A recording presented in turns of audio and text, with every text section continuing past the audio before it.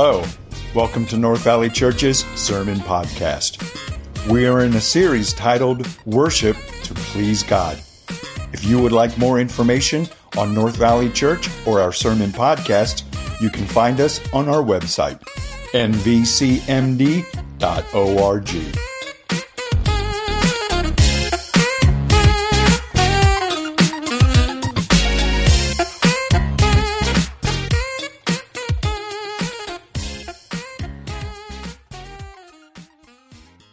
Good morning again.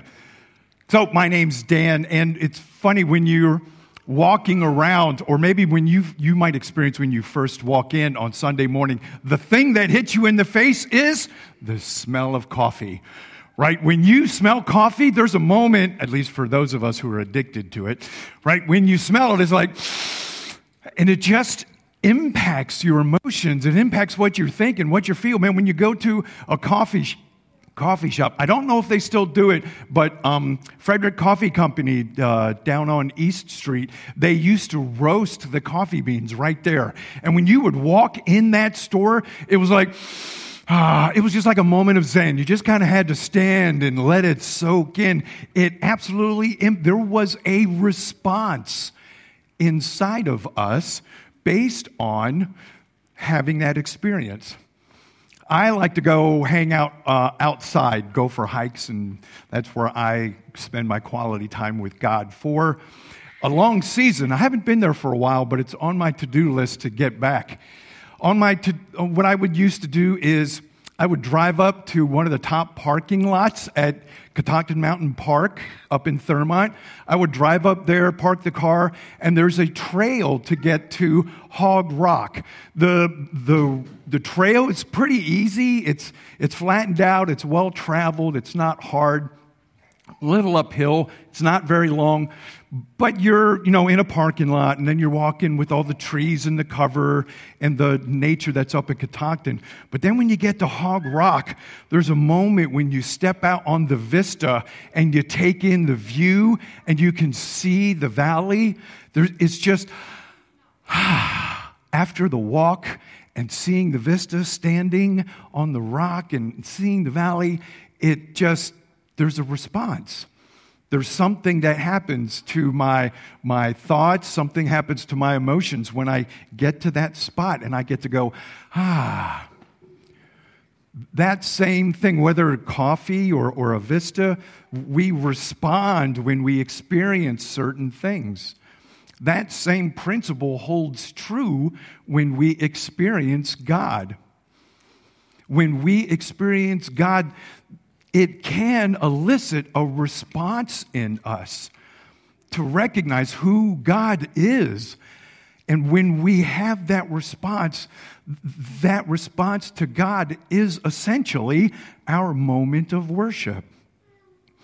We are in the fourth week of our series, Worship to Please God. We started with talking about what worship should look like, that it should please God. And we talked about some things internal, worshiping God in spirit and truth. Last week we talked about what are the things to expect in our corporate worship time.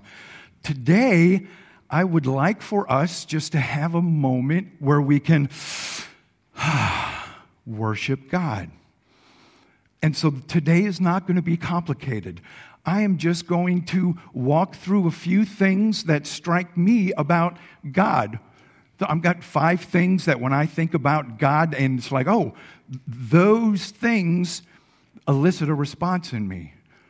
So as I talk through those things, my hope is that it starts to elicit a response in you.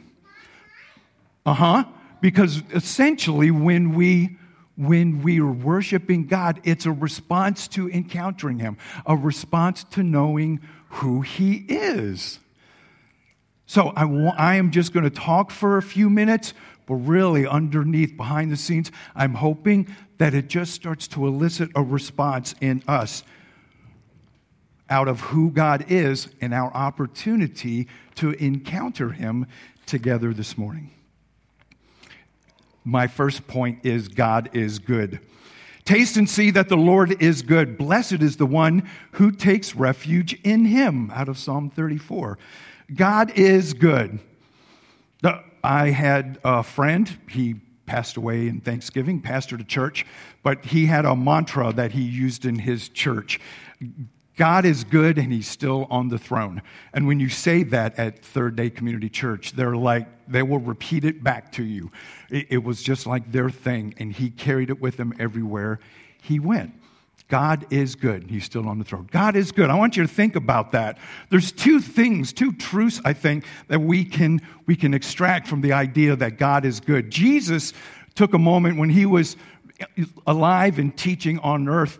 Somebody called him good, and he said, "Hey, why are you calling me good? There's no one good but God." Jesus said, no one is good but God.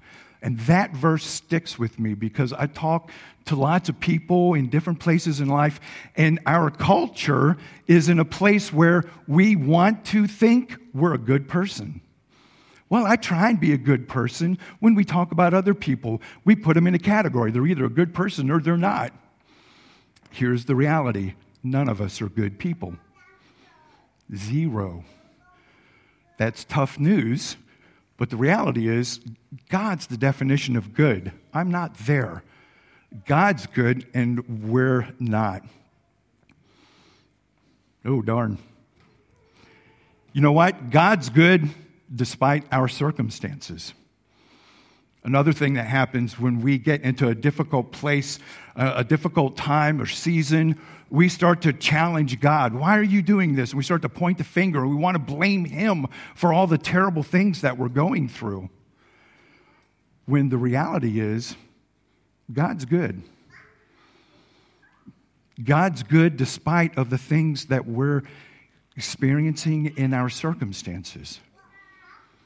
So I think God is good is a great place to start. If you want to get your heart and mind into a place to who God is so that you can respond to him, we should remember that God is good. God is love. Simple verse out of John 4:16. God is love. It ain't brain surgery. However, I want you to get your English teacher hat on for a moment and look at the verb that's in the middle there. That verb is a state of being, is. It's not that God does love. It says God is love. Love is part of the nature of who God is. That no matter what we do, no matter what it is that we've done in the past, what we're going to do today, what we're going to mess up tomorrow, God will never stop loving me. I can mess up whatever big I need to. God will never stop loving me. God's love is part of God's nature. It's not just something he does. It's who he is. And he can't not love you. A lot of times we struggle with how we feel about ourselves. Some of us, when we hit difficult circumstances, we internalize. And when we do that, man, just take a moment and remember God still loves me. Regardless of how I feel about myself, God still loves me. Another thing I think it's worth thinking about as far as God's nature being love, if you want to learn about love, where should you go? Should we go to some YouTube guru who's going to tell us what love's like? Maybe some TikTok contributor. Maybe they can tell us what love is like. Maybe we can go to a friend, a neighbor, a family member. Or we can go to the person who is love. As we invest time into God's Word, there is all kinds of instruction in there about marriage relationships, about friendships, about work relationships, about loving ourselves. God is love. If you want to learn about love, get to know who God is.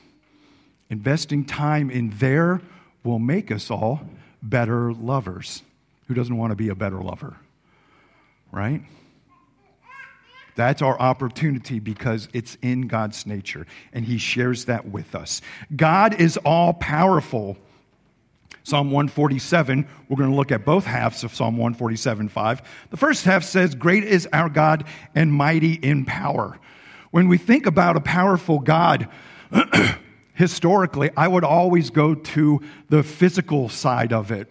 That God's powerful. The creation happened. Our scientists believe creation happened with a big bang. And that there was this giant explosion and the universe leapt into existence. God's the one who fueled that bang.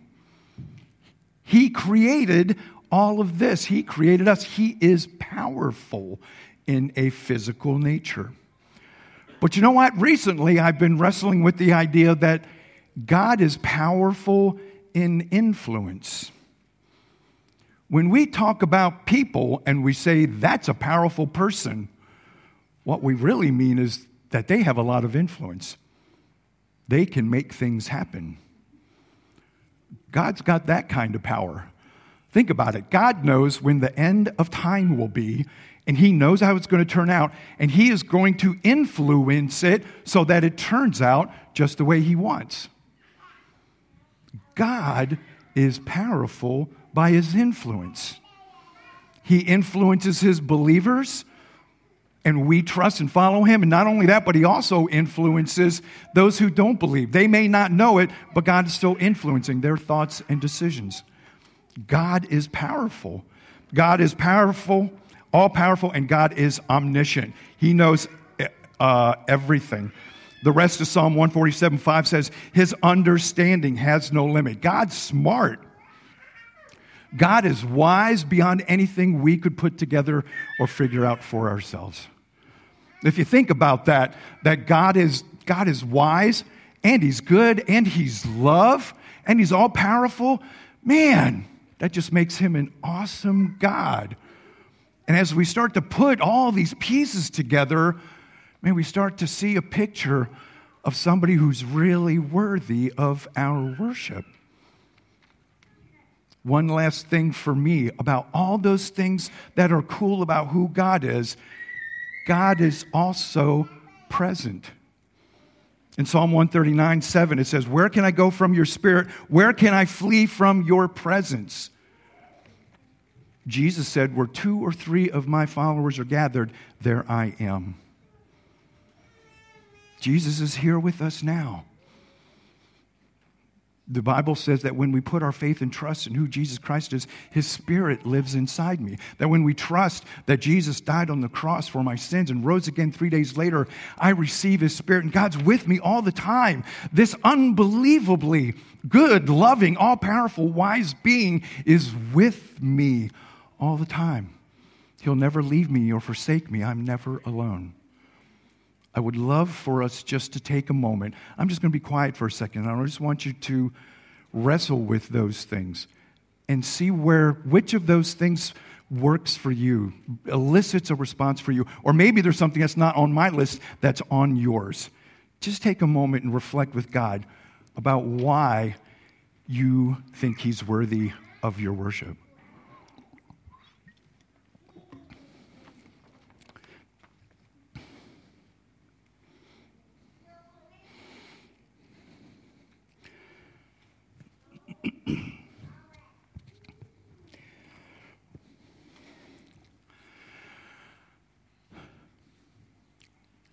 Building up to today, I have been advertising that we've been missing something in our corporate worship time.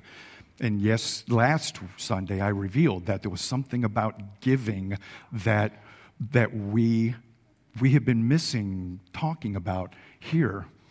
And as I think about our response to God, that we worship God, we may have been disconnected, but we've been worshiping God before we even got here on Sunday. For many of us, we use our phones to give to North Valley Church. Some of us still drop checks in the offering basket. But I want you to grasp a hold of the truth that that moment when you give to God is a moment of worship. Matthew 6:21 says, where your treasure is, there your heart will be also. If you're doing an investigation of someone and you want to know what's important to them, two places you can look is their calendar and their checkbook. Where do they spend their time? Where do they spend their money? And that will reveal to you what's important. When we give our offerings to God, we are acknowledging He's more important than our money. We're acknowledging to God that He is worthy, and we want to honor Him with our wealth. It's an act of love. Through the week, through the month, when you take your time and donate to His church, it's a moment of worship. I just want us to take a moment and recognize in those moments, it's a corporate moment of worship. I'm going to ask the band to step back up. And while they are, I just want us to think about the times when we've been worshiping God, maybe before now. We're going to do 2 songs to wrap up the service today. The first song, I would like for us to be connected to our gifts and giving to God. That this song is to help us commemorate, I'm worshiping you every time I donate to your church. And then we're going to take a breath, and then the second song, I'm hoping, will be just a time for us to elicit a response to God and openly worship Him. Would you pray with me? Dear Father in heaven, man, thank you for giving us the opportunity to know you, to experience you, so that we can respond to you and respond to you in worship. Lord, you are more than worthy of our praise. Lord, so we lift up this morning in these songs and our lives and just pray that they would be reflective of our heart and our love and our thoughtfulness of worshiping you. In Jesus' name, amen. Amen.